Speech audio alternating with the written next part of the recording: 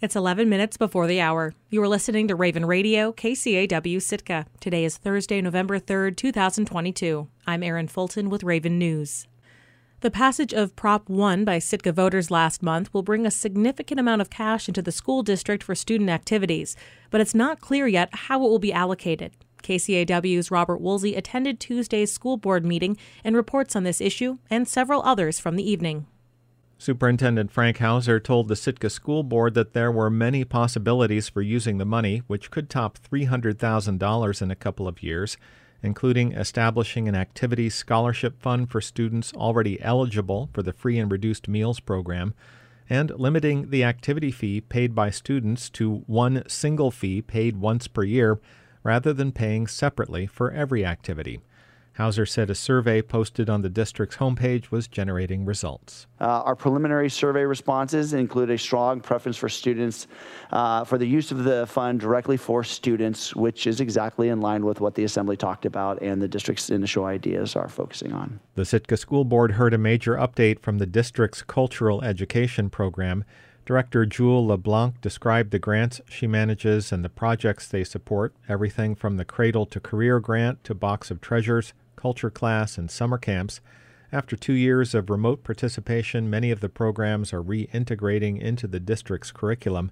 LeBlanc said that one parent found the Sitka district's approach to be especially empowering. Personally, it's very important because I feel like oftentimes I've been told I'm not Native enough to learn the culture, or I don't look Native enough. And so knowing that that's something that I have heard, it's something our students are still hearing. And it was really neat to hear this quote come from this parent that just shares how much it means to them that the culture is accessible within the school day, not just where they have to be Native enough or after school. LeBlanc herself is a graduate of Sitka High. She explained that although cultural education was offered in her day, it was more universal now throughout the schools. She was playing catch-up. As a district alumni, I didn't get a chance to learn the language in the school. I was very into sports, and so I never had the opportunity to even opt into SNEP classes. So I didn't learn the language, and so now as an adult, I get to learn it.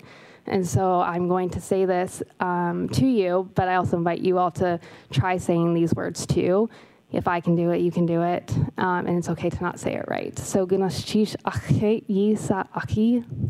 you for listening. Board President Blossom Teal Olson could relate to LeBlanc's experience growing up in Inupiaq in Fairbanks. I had a very similar experience growing up. There was hardly any cultural education within the schools. They'd say, "Are you Native?" And if you were, you stood up. And they're like, "Okay, now go learn about yourself." And we'd leave the room, and we'd spend 15 minutes learning something that someone read in a book. In other business, the Sitka School Board heard an enrollment update from Superintendent Hauser, who reported that the average daily membership, or ADM, during the official count period in October fell below the 1,125 students the board had budgeted for by around 9 students. Nevertheless, the district has an available balance of CARES Act funding and was still in the market for additional AmeriCorps staff in the elementary schools. Hauser also said that a contractor had begun work removing the defective heat pumps at Blatchley Middle School, which has been without reliable heat for a full year. Hauser said 2 new heat pumps have arrived in Sitka and 2 more are on the way. Our contractor is pulling out the old heat pumps today in preparation for installing the new ones. As I said in my update last month, he was able to Band-Aid one of the units and get some heat going in the building. So the building has had some heat in the interim, but we're excited for that process to be starting. The Sitka Assembly in August set aside $600,000 to replace the Blatchley heat pumps, which are only 11 years old but may have been improperly installed. And finally, the board's student representative, Felix Myers, shared some good news. He'll soon be lending his voice to school policy at the state level, and next year he will have a voting role. So I was selected to be the junior student representative to the State Board of Education and Early Development for the state of Alaska. In that position, what that means is that I will be one of the students representing all students of Alaska to that board, and next year I'll be sitting as the senior representative and be a full voting member of the Board of Education for the state of Alaska. As the current representative for Sitka High, Myers lent his strong support for adding a student member to the school board from Pacific High. The board agreed and approved the proposal on first reading and will consider the matter again on second reading in December. Reporting in Sitka, I'm Robert Woolsey. Although the Sitka School District is making ends meet at the moment, inflation is likely to bring school funding into the spotlight as districts begin building their budgets for next year. In Anchorage, school district leaders are considering how school buildings might be repurposed if 6 elementary schools close next year. At a work session on Tuesday, consultant Shannon Bingham proposed leasing the buildings to charter schools. The district wouldn't be able to collect rent from them, but would save on utilities and maintenance costs. Bingham also proposed changes to language immersion programs. The district's Chinese, French, and Yupik immersion programs would end after 5th grade. All high school immersion programs would end after this school year. Brandon Locke, the district's World Language and Immersion Director, said he worried how the changes might impact enrollment in the remaining programs. What would be the purpose of, say, starting a kindergartner in French next year, knowing that it's going to end in just a few years? And so I think that that's going to automatically cause enrollment issues in our current programs at the elementary level. Finally, administrators proposed changing the IGNITE program, a district-wide program for gifted 2nd through 6th graders. They said those students would have access to an online course instead, and the resulting staff reductions would save the district $3 million. School board member Kelly Lessons worried that students would miss out on the main benefits of the program if it moved online.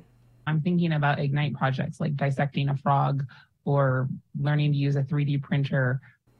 The district's teaching and learning director, Deanna Beltran, said students may still have access to those kinds of activities depending on what school they attend.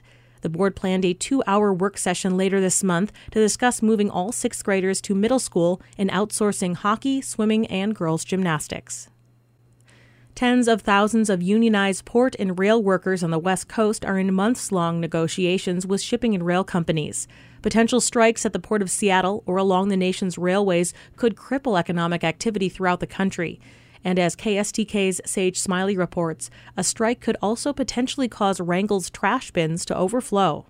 Southeast Alaska is a patchwork of rocky forested islands, so there are only so many places to take out the trash. Most communities in the Panhandle operate some combination of landfill service and barging baled trash down south.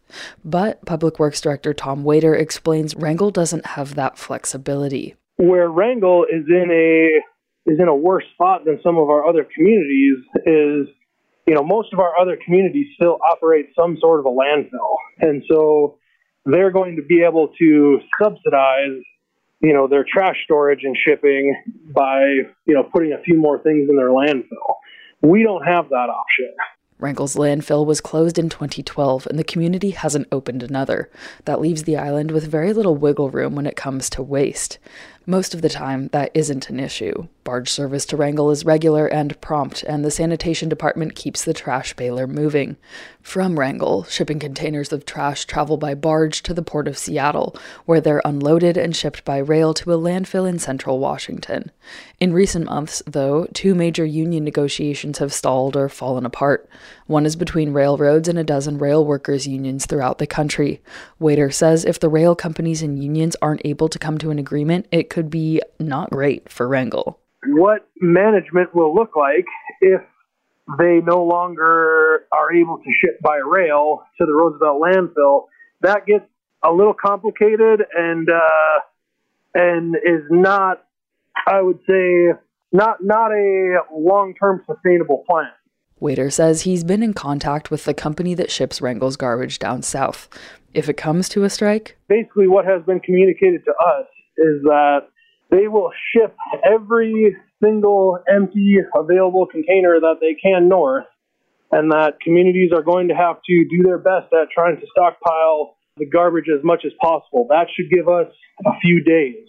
If negotiations or a strike lasted more than a few days, Roosevelt has already been in contact with a number of other landfills in the Pacific Northwest, and they would consider shipping the garbage by truck to these other landfills.